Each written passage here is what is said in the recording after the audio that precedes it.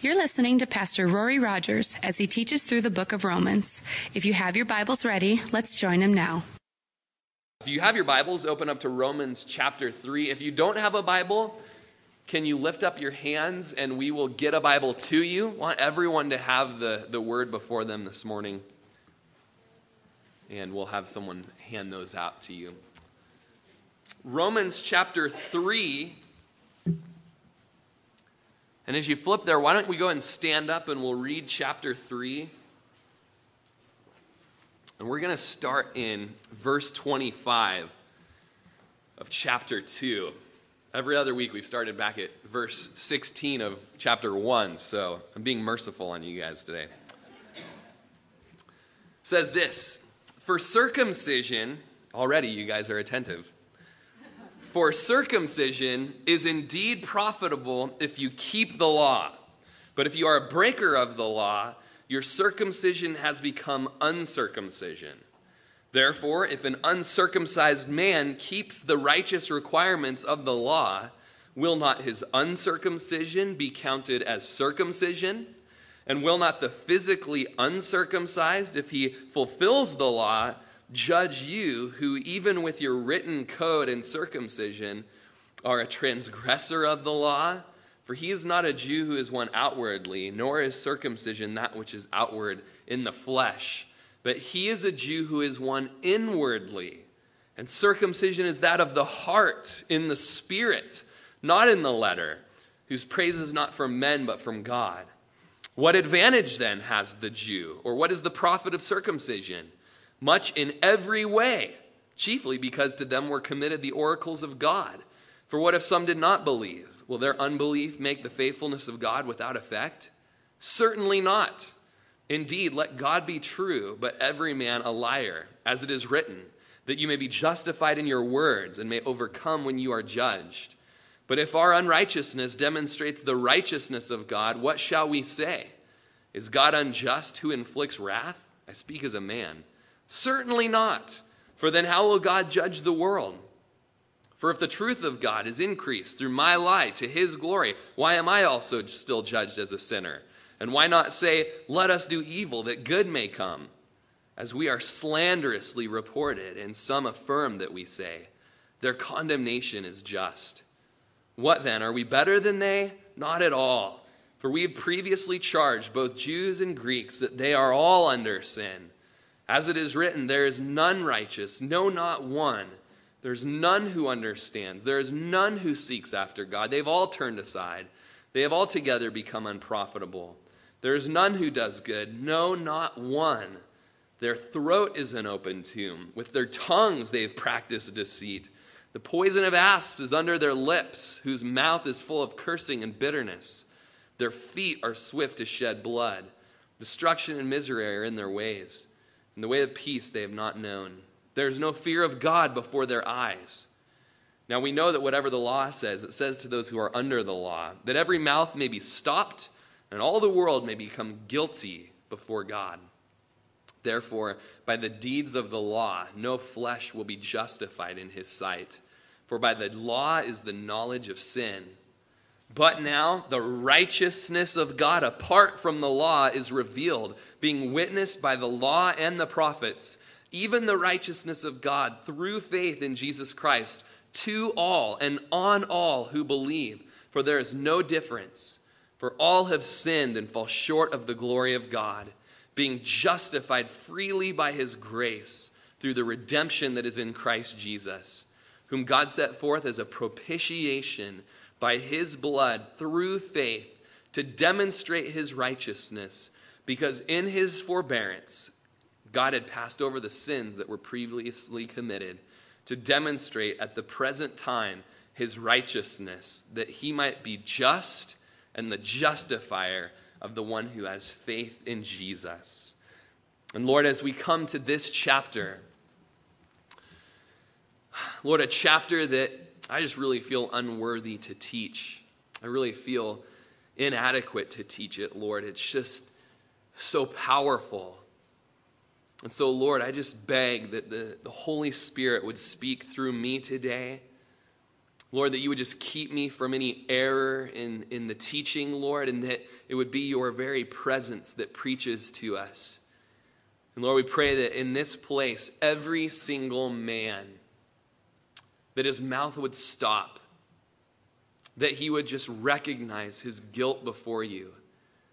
But not only that Lord, through faith, he'd receive that awesome gift of freedom, that awesome gift of forgiveness, and that awesome gift of more and more and more righteousness in Christ. Do a work in this service, Lord, that might be different than the last service. Do a work that needs to be done for these people that sovereignly you've drawn here. And do a work that could only be attributed to the powerful living God. Do your work here. In Jesus' name, amen. Amen. You guys can go ahead and be seated. Well, hopefully you'll remember that in chapter 1, Paul told us that the Gentile, that the Jew, that we were all created by this Creator.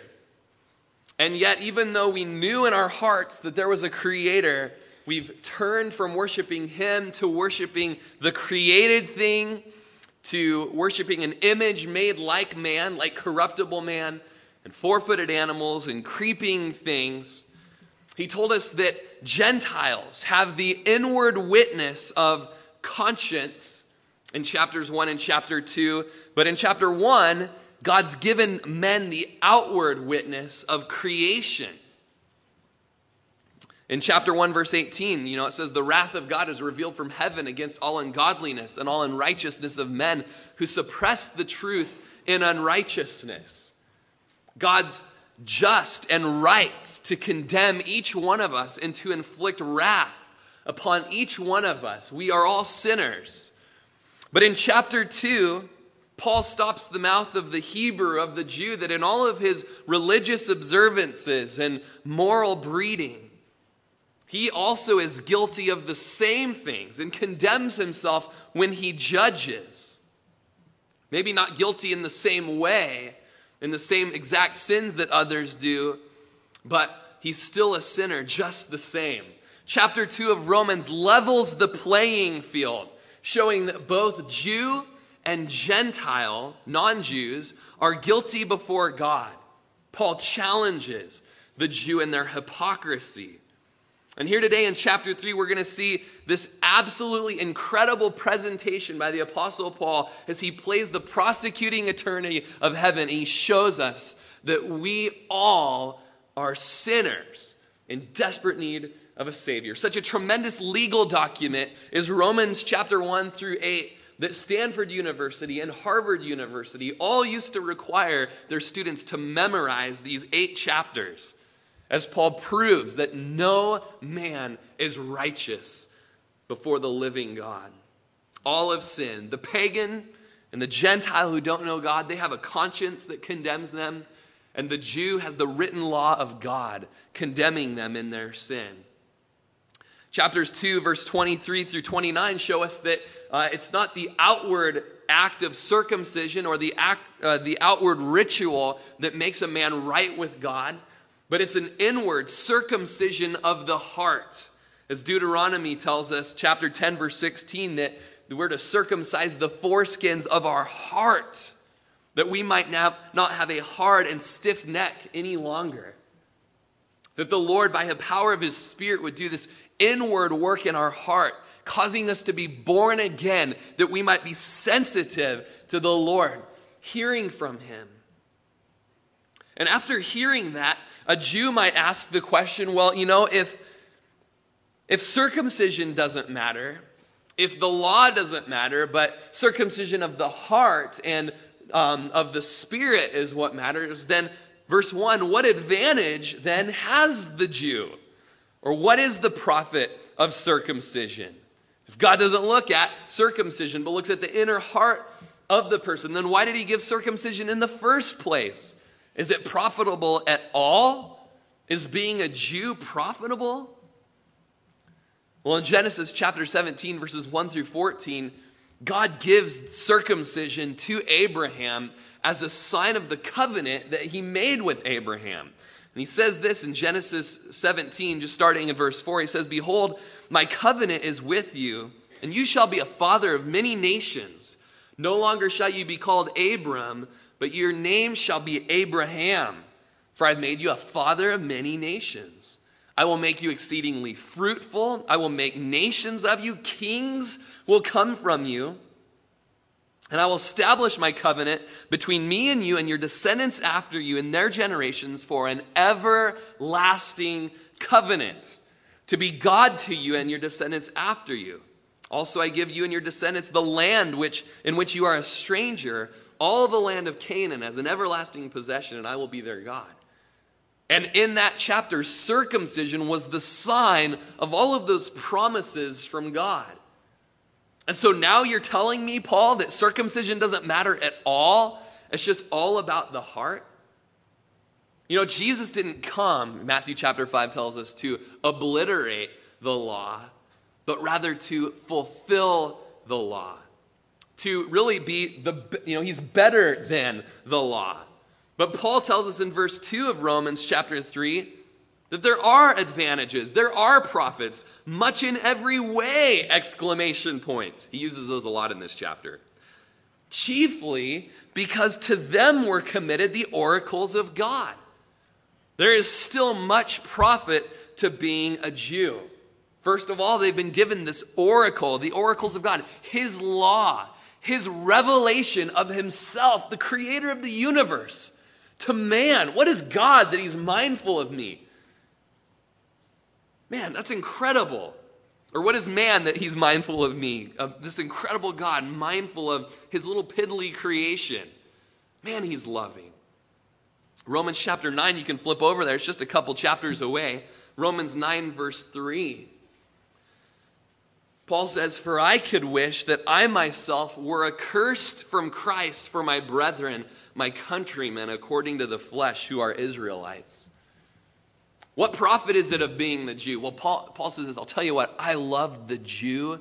There's something so special about my countrymen. I would go to hell and be accursed from Christ, that the Israelites, my brethren, my countrymen, might be saved. And then he goes on to say, to whom pertain the adoption, the glory, the covenants, the giving of the law, the service of God, and the promises, of whom are the fathers, and from whom, according to the flesh, Christ came, who is over all, eternally blessed God. Amen. What Paul says there, 6 chapters later, is that, man, look at the benefit of being a Jew. These are the people that the adoption comes through, the glory, covenants, serving, the law, the promises, and not only that, not only the forefathers, but Jesus Christ, who came through the line of Judah, who came through from the throne of David. This is huge, Paul says. This is an advantage. And first of all, the best blessing of it all, it's by the Jew that we've been given the written word of God. Is that not an advantage? Thank you, Lord, for the Jew who you've brought the word through.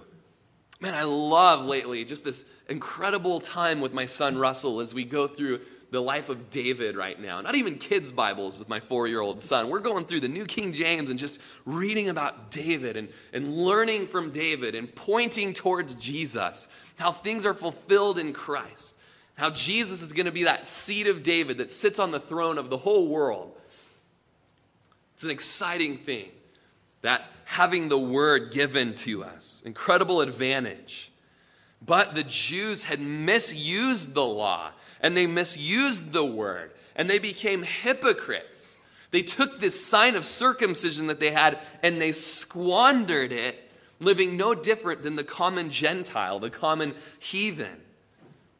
Then in verse 3 of Romans chapter 3, "For what if some did not believe? Will their unbelief make the faithfulness of God without effect?" What if there are those who never believe in God, in the Messiah? Think of the unbelief of the majority of the Jews, even to this day. Think of the unbelief of the men who cried out on that day, crucify him, let his blood be upon our heads and on the heads of our descendants. Does that cry from the Jew nullify God's promises? Does that cry negate and short circuit the promises and the faithfulness of God? The New Living Translation says, true, some of them were unfaithful, but just because they were unfaithful, does that mean that God is unfaithful? Does the unfaithfulness of man make God unfaithful? The first part of verse 4 is the answer to that. But whether or not man believes, God is faithful.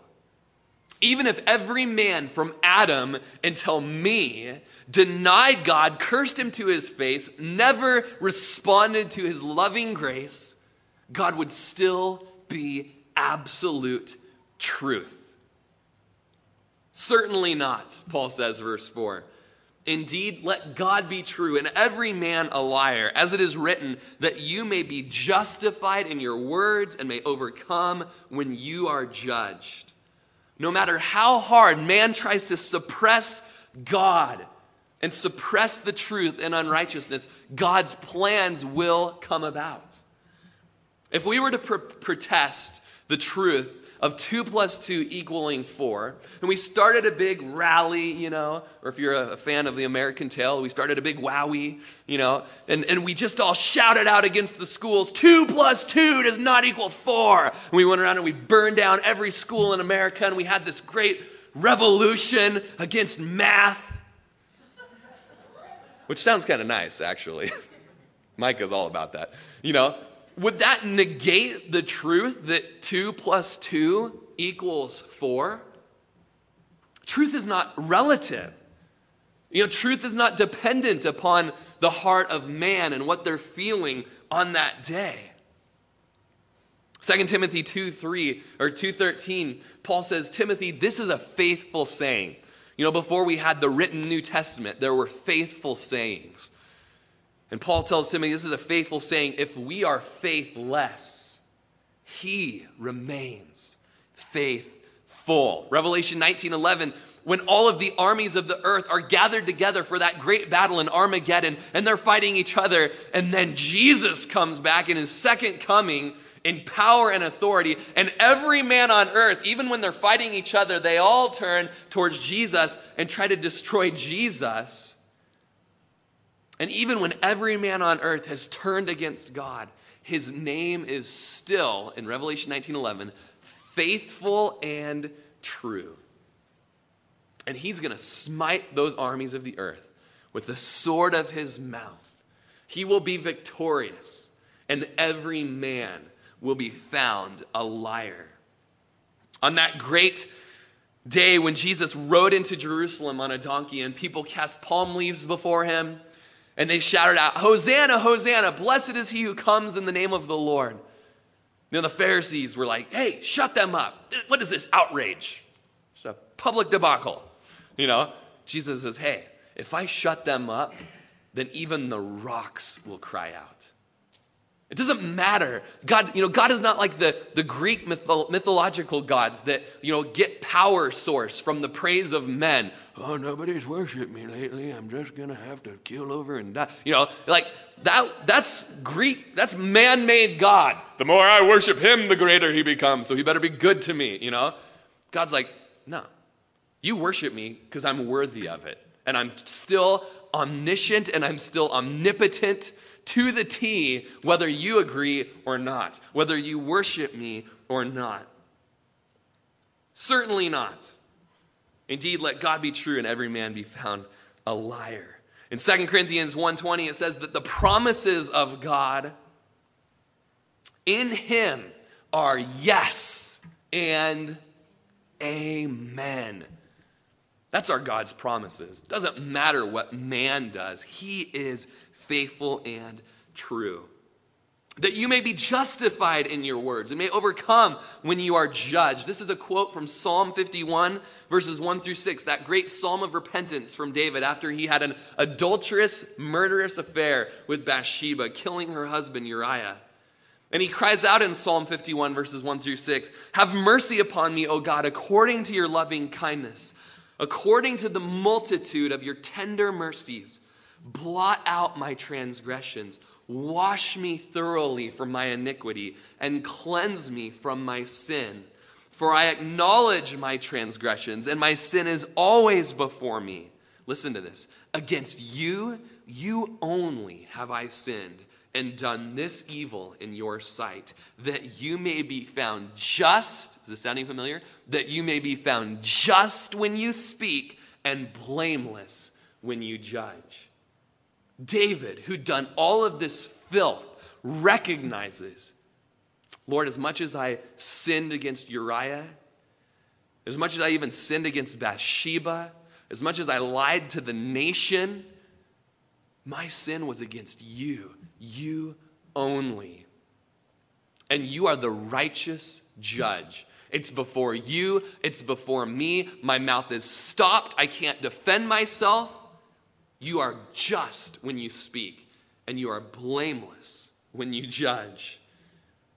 God is going to be true and blameless in the end, 100%. And it's here that we see just the fallen condition of man, this mistake that man makes in judging God. Can't remember what actor it was. I think it was Mel Gibson back before he did the Passion of the Christ movie, but I just remember, I think it was him. Could be wrong. Just him being asked, what are you going to do when you get to heaven someday? And he said, I've got a lot of questions for God. God's got to give me some answers. It might not have been Mel Gibson. I don't want to slander him at all. It's just the idea that man has that, boy, howdy, when I get to heaven, God's going to answer this homeboy. No. You're going to shut your little mouth. You're going to stand before him. You're going to take it, okay? You're either going to get judgment and be cast to hell, or you're going to be covered in the blood of the Lamb, and he's going to say, well done, my good and faithful servant. Enter in to the joy that I prepared for you. What a mistake, though, for man to judge God and to make an insufficient judgment of God based upon the limited data that he has. According to all of my research and my big computer machine that I have, God doesn't exist. And God isn't good. And God isn't fair. And God isn't just. With all the data I've collected and using the pens that are in my pocket protector, I've figured out all of these things. And now I'm going to curse this God that you've made up. He never was, and he never is, and he never will be. Man is going to be found a liar. And God is going to be found true. Verses 5 through 8, Paul defends God's judgment. But it's here that we have this preposterous cockamamie question from a hard-hearted man. And yes, those are two words that I learned this week. Preposterous and cockamamie. These are questions from a hard-hearted man that they come up with to try to just shove contempt in the face of God. And so when you read it, you almost have to just add a little bit of emphasis to say, this is from a hard-hearted man in verse 5. But if our unrighteousness demonstrates the righteousness of God, what shall we say? Is God unjust who inflicts wrath? And Paul says, I'm speaking as a man. I'm speaking from this viewpoint. If a man would say, hey, my wickedness makes God appear greater and better and more innocent, then why should I be judged? God should thank me for my immorality because it makes him look better. In fact, God is actually unjust for judging me. Paul's rebuttal in verse 6 is certainly not. Banish the thought. Perish the thought. For how then will God judge the world? This is a bogus thought. It is absurd and it's ridiculous. It's manly wisdom. That's why Paul says, I speak as a man. Even in their own argument, they know that there will be a judgment one day. There will be a judgment. And if that were the case, there would not be a just judgment. In Romans chapter 6, Paul asks a similar question. What then? Shall we continue to sin blatantly so that grace may abound? As Paul says, where their sin abounds, grace abounds much more, or superabounds. So heck, let's all just sin like crazy so that God's grace can be poured out like crazy. And Paul says, certainly not. Again, perish the thought. For how shall we who have died to sin live any longer in it? It's ridiculous logic. Again, a pathetic question, verse 7. Well, if the truth of God has increased through my lie for his glory, why am I also being judged as a sinner? If my lie just shows the truth of God and just pushes up the truth of God so that God is more glorified because he is faithful and true in his judgments, then why am I being judged as a sinner? I should just be lying more to make God more glorious. It's pathetic. Verse 8, and why not say, let us do evil, that good may come? And then Paul it's personal to Paul. He says, man, we are slanderously reported, and some affirm that we are saying this. What is the result of all of this preposterous cockamamie? Laughable questions? The end of verse 8. Their condemnation is just. People always want to justify their sin and make excuses and occasion so that they can sin. But those who fear the Lord and love the Lord cease to sin and desire to flee from sin because they realize it's against the Lord and the Lord alone that we sin. It is an offense to the God who created us in goodness and in love. You know, in our fallen condition, we want to see how close to the cliff we can get with sin. We want to have rights to sin. But man, the heart of a believer recognized that it was those sins that nailed Jesus to the cross. That sin is costly and that God hates it. And the thought should be banished that I get to continue to sin, that God's grace may abound. We've died to sin, those who are in Christ. How shall we live any longer in it? Those with that thought are condemned, and their condemnation is just. It's similar to Matthew chapter 12, verse 22, when a mute and deaf, demon-possessed man, blind, mute, and deaf, were brought to Jesus. And Jesus healed the man so that he both spoke and saw, and all the multitude were amazed and said, could this be the Son of David? Could this be the Messiah? But when the Pharisees saw it, they said, this fellow does not cast out demons except by Beelzebub, the ruler of demons. So here's Jesus, and he's fulfilling the messianic prophecies of bringing hope and light and healing into the world, setting free those who are oppressed. And the Pharisees, instead of humbling themselves before the Messiah who's fulfilling these prophecies, they harden their heart against God, and they actually attribute the work of the Holy Spirit to the devil. And they say he only does it because he's the prince of demons.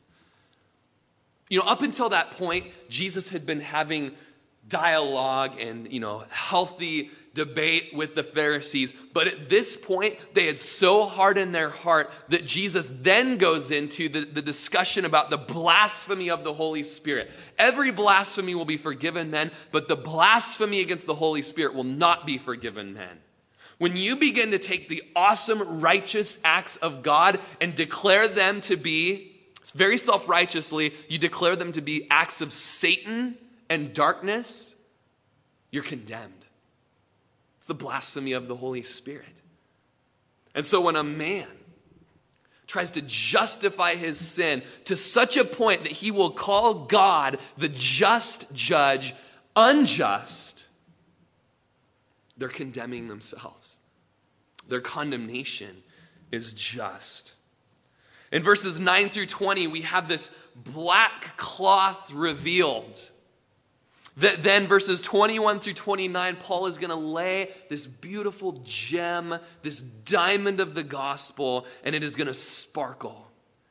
And today we're going to lay out this black cloth, and we're going to kind of tease you a little bit. We're going to give a little bit of that gem of the gospel, but we don't have time today to go through the whole chapter, but we will get to it. So right now, let's get into this, like a jeweler, when he brings out the engagement ring you're picking out for your wife, he sets that velvet black cloth down, and then it just causes the diamond to sparkle all the more, doesn't it?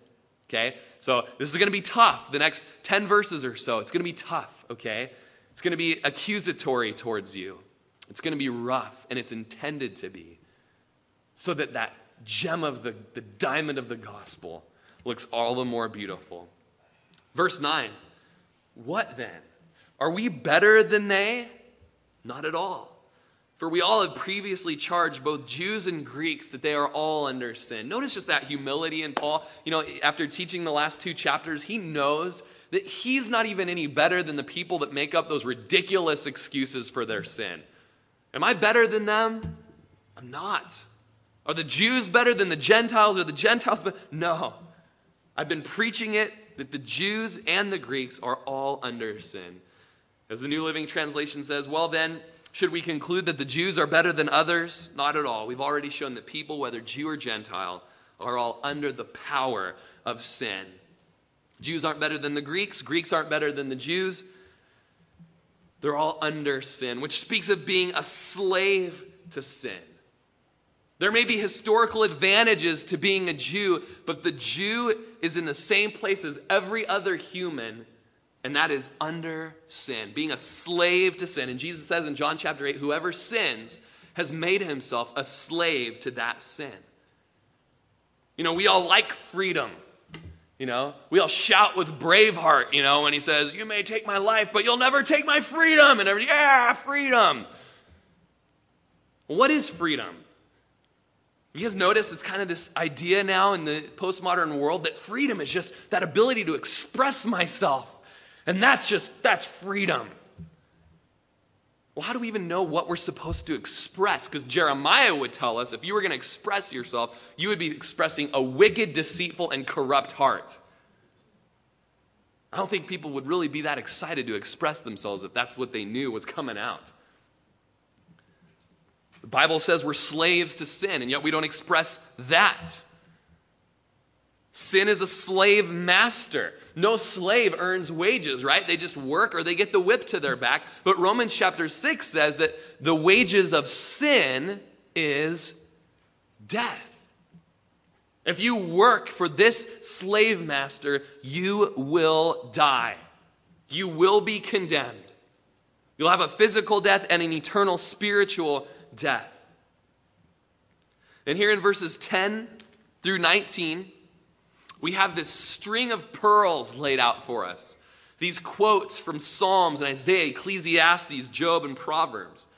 These string of pearls, or as one pastor says, it's a catalog of sin from head to toe. As verse 10 says, as it is written, there is none righteous, no, not one. Remember I said it was going to be hard to hear. There is none righteous, no one is righteous. There's 2 categories that are laid out here. First of all, that sin is theological before it is sociological. We have a theology problem when we sin. We've been de-godding God, like we studied in Romans chapter 1, and all sin stems from that idolatry, stems from that false theological perspective in your mind. Romans 1 tells us that we owe our lives to God, to our Creator, and yet nobody gives their lives to God. Job chapter 15, verses 14 and 16 says, what is man that he could be pure? Or who is he who's born of a woman that he could be righteous? How much less a man who is abominable and filthy, who drinks iniquity like water? If you've been born of a woman today, you are filthy apart from Christ. And that goes for me as well. We drink in sin like it's a tall glass of sarsaparilla. Drink it in, enjoying it. We're not righteous. Jeremiah says that heart that you have is deceitful above all things, and it's desperately wicked. You can't even understand that. Who can know it? Mark 10, Jesus talking to the rich young ruler, he says, why do you call me good? No one is good except one, and that is God. He's the only one who is good. Ephesians 2 tells us that by nature we are children of wrath. Colossians tells us that the members that we have, They are on this earth, they are fornication, uncleanness, passion, evil desires, covetousness, which is idolatry. And because of these things, the wrath of God is coming upon the sons of disobedience. You're not a good man. And you're not a good woman. No one is innocent. No, not one. Revelations chapter 21 and 22 tell us that the cowardly, unbelieving, abominable, murderers, sexually immoral, sorcerer, and idolaters, and remember, idolatry is the stem of the whole list of sins, they will all have their part in the lake of fire that burns with fire and brimstone. That's hell. You are a sinner. Not right. Not good, not innocent. Verse 11 says, there is none who understands. There is none who seeks after God. These are big statements. Very offensive to people when they first hear them. Hearing that no one seeks after God. And this shows us the second category, that sin is relational before it is behavioral. No one seeks after God to have this relationship with him, to love him with all of their heart and all of their soul and all of their strength. No man does that. Martin Luther said nobody breaks any of the 10 commandments without first breaking the first commandment. No one's loving the Lord with all that they've got. It might not seem as bad as being a murderer, an adulterer, or a child molester, but every single one of us are idolaters. And that makes us all guilty and just as bad as the other. This sin makes us self-absorbed, worshiping ourself and our pleasures, self-seeking, Romans chapter 2, verse 7 tells us, rather than God-seeking and God-centered. You know, I love Facebook as much as the next guy. It can be an awesome tool for the gospel. It can be an awesome tool with connecting with family and friends. But I'll tell you what, I think we just get to see how self-absorbed man is nowadays because of Facebook. Might not have totally understood it until now. And now we just got people that, they carry something around in their pocket where they can just log on and they can just tell everybody about themselves all day long. Me, and me. Brian Regan, my favorite comedian, calls it the me monster. Just all about him. You're trying to tell me a good story of something you've done? Well, here's you, me. The me monster. Just all about me. I just picked up a coffee at Starbucks. So delicious. Thought I'd go home and share it with my wife. It's pretty awesome. Oh, just washed my hands after going to the bathroom. Just thought everybody should know that. I do wash my hands. I don't know about you guys, but I keep hand sanitizer all around the house. Blah, blah, blah, blah, blah, blah. Like, it's all about you, isn't it? And yes, it's all about Rory. Ask Lindsay, okay? Man, you get on Facebook and there's that red number above the notifications, Someone mentioned you. Someone put a picture of you on. Oh, this is incredible. And then you see that you look ugly and horrible in the picture, and then you curse everybody and untag yourself. We are so self-centered. Even in helping others, we are self-centered. We want to be needed. We get power in this, validation and meaning. And we get this meaning in life and sense of being wanted and being, it's just all about us, even in our helping others. We puff ourselves up, in self-righteousness. That we serve at the mission base, or we care about the orphans, or we serve at the Oasis. We can default to that so quickly.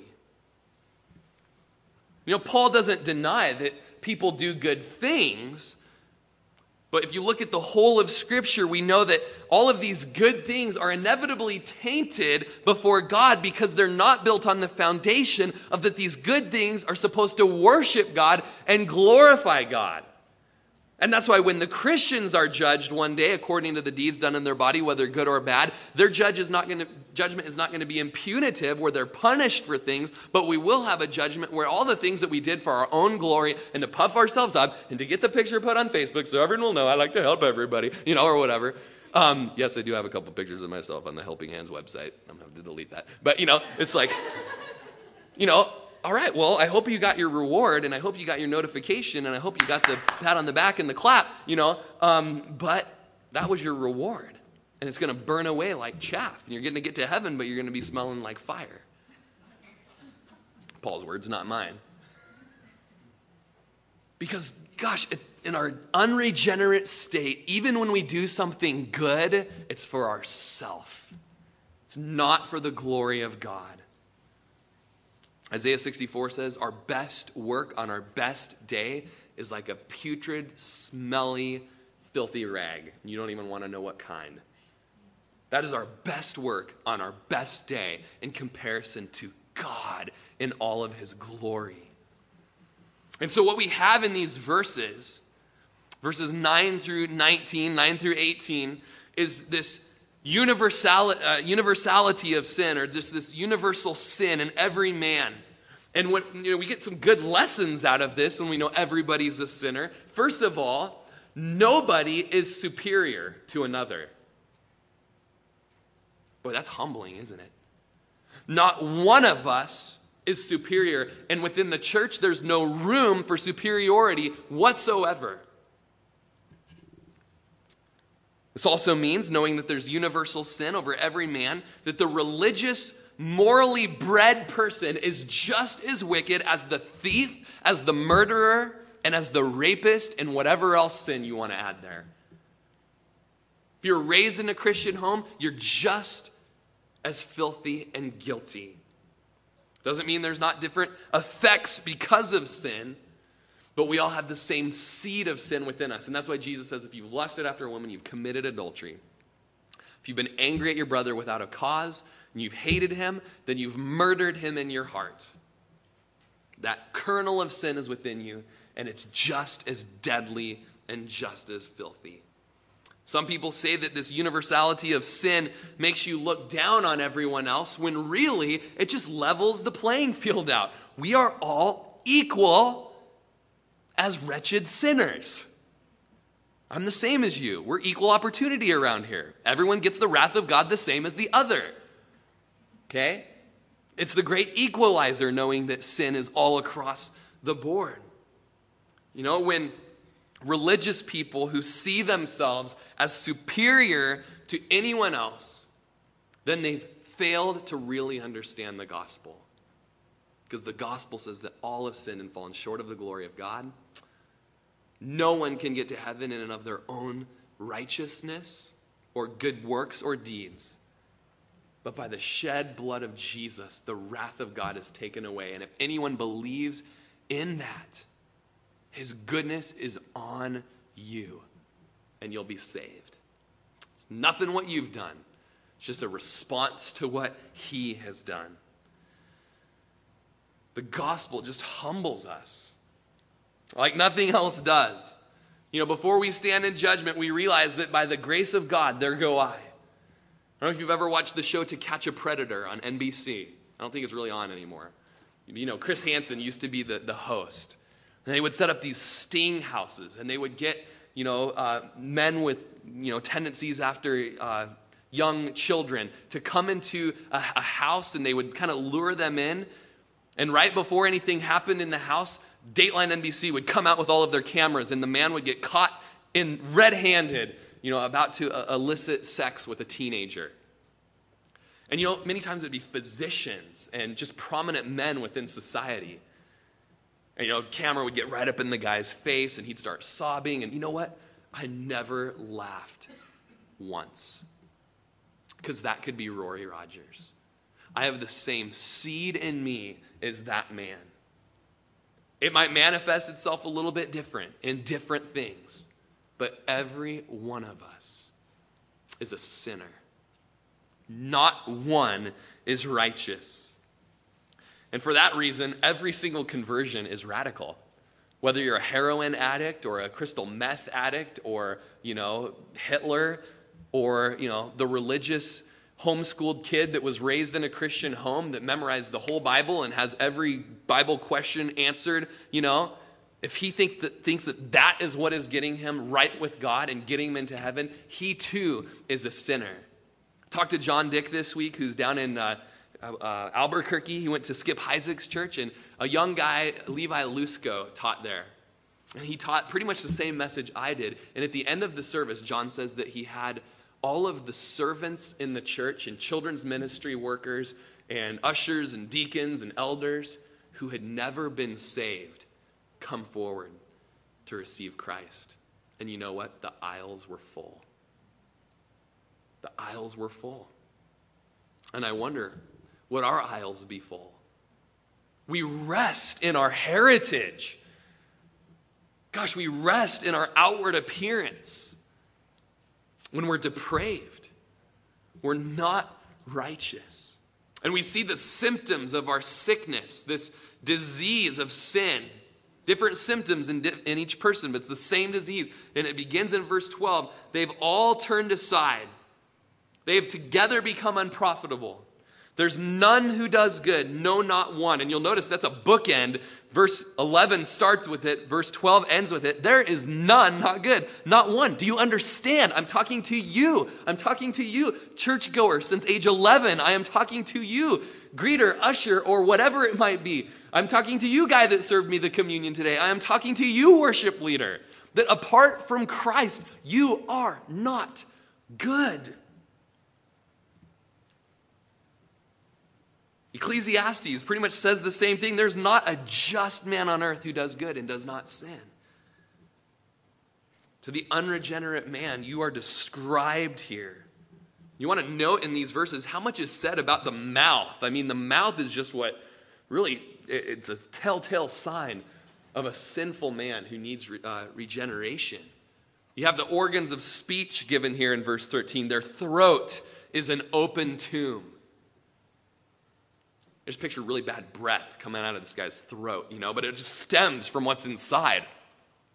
And you look inside this man's mouth, and there's just the bones of the ones that he's devoured, the lies that he's spoken, this inward corruption leading towards an outward manifestation.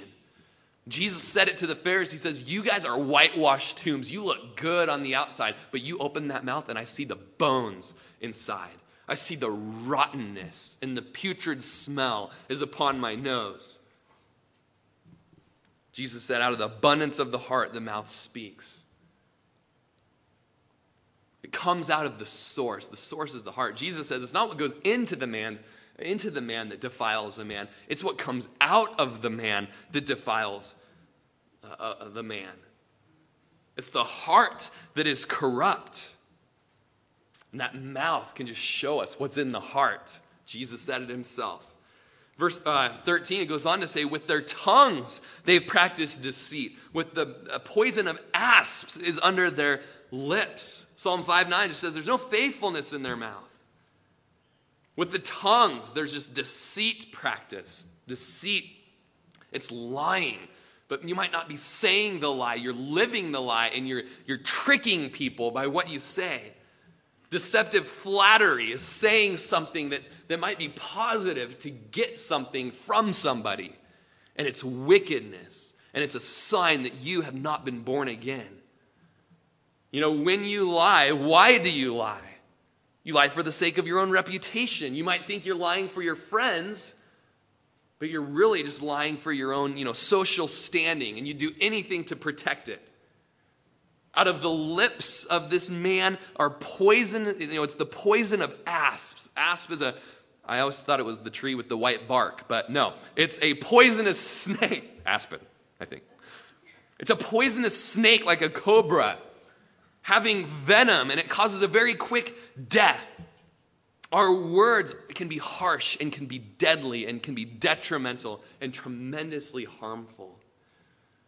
I don't know much about snakes either. Snakes or trees or anything. But I think on the Discovery Channel, when they do the slow-mo of the snake biting something, that it's actually these little fleshly fangs that kind of hide up in there. And then when they go to bite, they pop out. And they strike and they kill. And Jesus, Paul says here, man, the lips hide the poison of asps. You got the lip gloss on and you're looking good, but then you open your mouth. Just going for the kill with deceit. the trash talking that goes on. You know, Ecclesiastes says when people speak evil of you, don't be too bitter towards them because you're doing the same thing. The poison of asps is in their lips. Verse 14, their mouth is full of cursing and bitterness. Man, the mouth has such destructive power, just so negative that you destroy the person you're talking to, even though you're not even talking about them. You're poisoning their well. Their feet, and you just see this whole catalog of sin from head to toe. The feet are swift to shed blood, swift to take people out, no care of human life. You slightly provoke someone, they're ready to kill you. I don't know if you guys have ever been in little fender benders or whatever, and you're like, bonk, oops, sorry, they'll probably take it well. You get out, and they just, baseball bat's already out. You know, they're going for you. Holy moly, I'm insured. Slight offense, and you want to kill somebody. Your feet are swift to shed blood. Destruction and misery. It's in your way. It's who you are. Head to toe. Mouth, lip, throat, feet. You are destructive. You bring misery. Verse 17, in the way of peace, you've never known it. You know, most of these are taken from the Psalms. And you've read the Psalms. You know, usually David, he's complaining about somebody else. He's chasing me in the desert, Lord. Have vengeance on me. Kill my enemies. Stand up for me. But you know that David was just foreshadowing Jesus' cries? And that David and his nation of Israel were actually the ones that were attacking and killing? And Jesus is the one that says, they're killing me without a cause. Take vengeance. God is the psalmist, really. And Israel's in the category with the enemy. It's a big deal if you're familiar with the Old Testament. It's a big deal for the Jews to read Romans chapter 3 and to realize, yeah, get them. Yeah, the them is you. You've offended God. There's no fear of God before their eyes, verse 18. No fear. That's the root of sin. Not worshiping God. Not giving reverence to God. There's no fear of God before their eyes. You know, this goes against every other religion. Every other religion kind of divides the good, the bad, and the ugly, you know, kind of in there. But the Bible and Christianity and Jesus, it just says everyone's ugly and everyone's bad. There are no good. No one fears God. No one reveres God, has a reverence for him.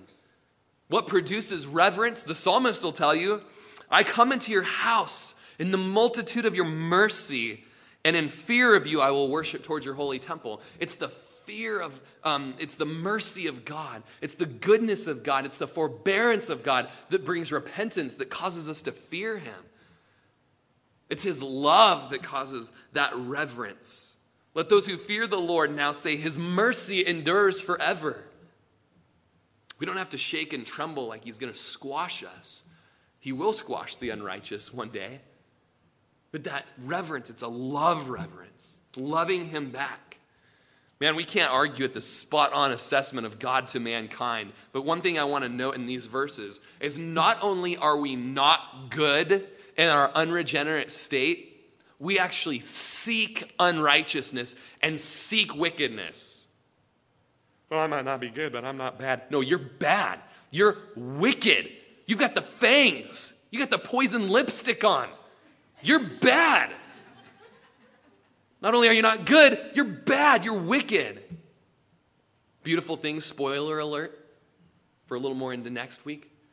Not only does God make us innocent, he makes us the righteousness of God. When we're sinners, we're not just bad. We're horrible and wicked. But in Christ, we're not just innocent. We are righteous because of what Christ has done. Verse 19, now we know that whatever the law says, it says to those who are under the law, that every mouth may be stopped and all the world may become guilty before God. The law, the 10 Commandments, just really being that foundation of the law, shows both the Jews and the Gentiles that they're guilty before God. As you stand before the law, your mouth of defense is stopped. Douglas Moo said the knowledge of sin does not simply mean that the law defines sin, Rather, what is meant is that the law gives people the understanding of sin as a power that holds everything in bondage and brings guilt and condemnation. The law gives people the demands of God. In our constant failure to attain the goal of that demand, we recognize ourselves to be sinners and justly condemned. And so not only do we need to repent of our sins, but we need to repent of the reasons that we've sinned. We need to repent of everything. Our very motive is at stake here. Man, when we preach this, we preach it the same way Paul does, that every mouth may be stopped. We bring the law out when we share with people and we say, hey, you're not worshiping God, you're an idolater. Hey, you've been lusting after the girl in class or your neighbor's wife, you're an adulterer, Jesus says. You've stolen from your taxes, you've stolen answers on tests, you've stolen, penny candy from the candy store. You're a thief. And this and that, we can use the law as a tutor to show us that we're sinners, down to our very motives. And we accuse people and we call them sinners so that we can show them how beautiful forgiveness is. In order to be forgiven, you've got to be accused of something. The gospel shuts our mouths. The law shuts our mouths. We can't defend ourselves. Paul says, that every mouth may be stopped. And not only do we not defend ourselves anymore, but we don't beat ourselves up anymore in Christ. We just shut our mouths. We just let him do it. He's done it. We don't beat ourselves up. Oh, I did this. No, Jesus says, you've been forgiven. Stop. Just enjoy what I've provided for you. C.S. Lewis wrote a book called Till We Have Faces. And back in the early 50s, he's telling of the Greek mythological characters Cupid and Psyche. Okay, there was a woman in this story named Orual who had this whole lifetime of bitterness, and she kept kind of this, old school journal. It was a scroll. And in her scroll, she just wrote of all the ways that the gods had offended her and done her injustice and how many times she was good and she was right, but the gods have offended her. Mythology, okay, so gods, forgive the multiple gods thing, right? Just, the gods, horrible and done this and so unjust, and blah, blah, blah. But me, I'm good and I've done this and I've done this and I've done this. Her book was basically a book of poison against the gods. But one day, it came to where she could stand before the gods. And so Orual stood before them, and she read her complaints. And as she stood in their presence, she could barely read it. It says her book was so dark. Her life's work appeared to her eyes strangely small and dirty and dog-eared and scribbled in a dark, angry hand. Not only this, but the same words were repeated over and over in the book. Vile charges against the gods and declarations of her innocence. And she realized that this book was a book of poison. So she said, I know now why you utter no answer, for you are the answer. Before your presence, questions die away. To hear myself making the complaint is the answer. To see you was to have the answer. When man stands before God in judgment and they see how pure and holy and perfect God is, their mouth will shut. They won't complain. They won't argue. To see him will be the answer. Paul presents this courtroom drama for us in these 3 chapters of Romans. God is the offended party, but he's also the judge. We are over being prosecuted. But when we receive Jesus, the offended judge actually steps down from his, and comes over into the bench of the guilty or the bench of the condemned, and he takes their place. He takes the place as now he's judge, jury, and executed. He laid his life down and became the sinner for us, that we might become the righteousness in him. And so what can we say and what can we do in this courtroom drama? We just shut our mouth. And we receive that sacrifice. We receive that substitute of the righteous judge in our stead. We're going to have the worship team come on up. And as they come, I just want to read this hymn, Rock of Ages. It says, Rock of Ages, cleft for me. Let me hide myself in thee. Let the water and the blood from thy wounded side which flowed be of sin the double cure. Save from wrath and make me pure. Not the labors of my hands can fulfill thy law's commands. Could my zeal no respite know? Could my tears forever flow? All for sin could not atone. Thou must save, and thou alone. Nothing in my hand I bring, simply to the cross I cling. Naked, come to thee for dress. Helpless, look to thee for grace. Foul, I fly to the fountain fly. Wash me, Savior, or I die. While I draw this fleeing breath, when mine eyes shall close in death, when I soar to worlds unknown, see thee on thy judgment throne, Rock of Ages, cleft for me, let me hide myself in thee. The good news is we didn't seek after God and we don't seek after God, but God sought after us. And he provided, as verse 24 shows us, justification that's free by his grace, redemption that is in Christ Jesus, and verse 25, a propitiation by his blood. The wrath of God is appeased. The right judgment of the judge is appeased by the blood of Jesus. And so as we come to the communion table today and as we close in worship, 3 songs of worship, a little extended, man, let's lay down all of our self-righteousness. It's a big thing for you if you're in ministry or if you were raised in the church to humble yourself. It might be just as big of a thing as confessing an affair or crystal meth or something for you, to humble yourself and say, I've been finding my righteousness in works and in heritage rather than in Jesus. Sound people and pastors, man, it's a beautiful thing to Jesus, though.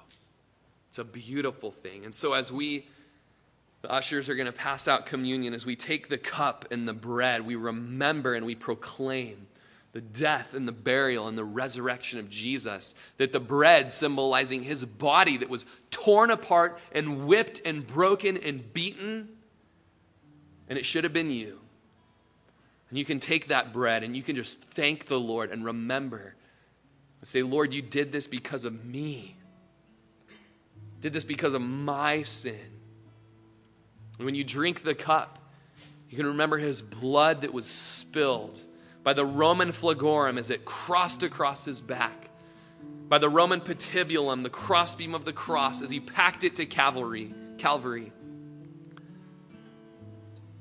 by the blood that was spilled in those nail-scarred hands and feet, as the crown was pressed into his forehead. You can remember what Jesus did for you, and you can receive, like a little child would receive a gift, you can receive God's gift of his innocence, and you can be clothed in that today. And at the same time, he will take upon himself, has taken upon himself, your sin, your wickedness and your shame, that those sins would never be remembered again. Through faith today,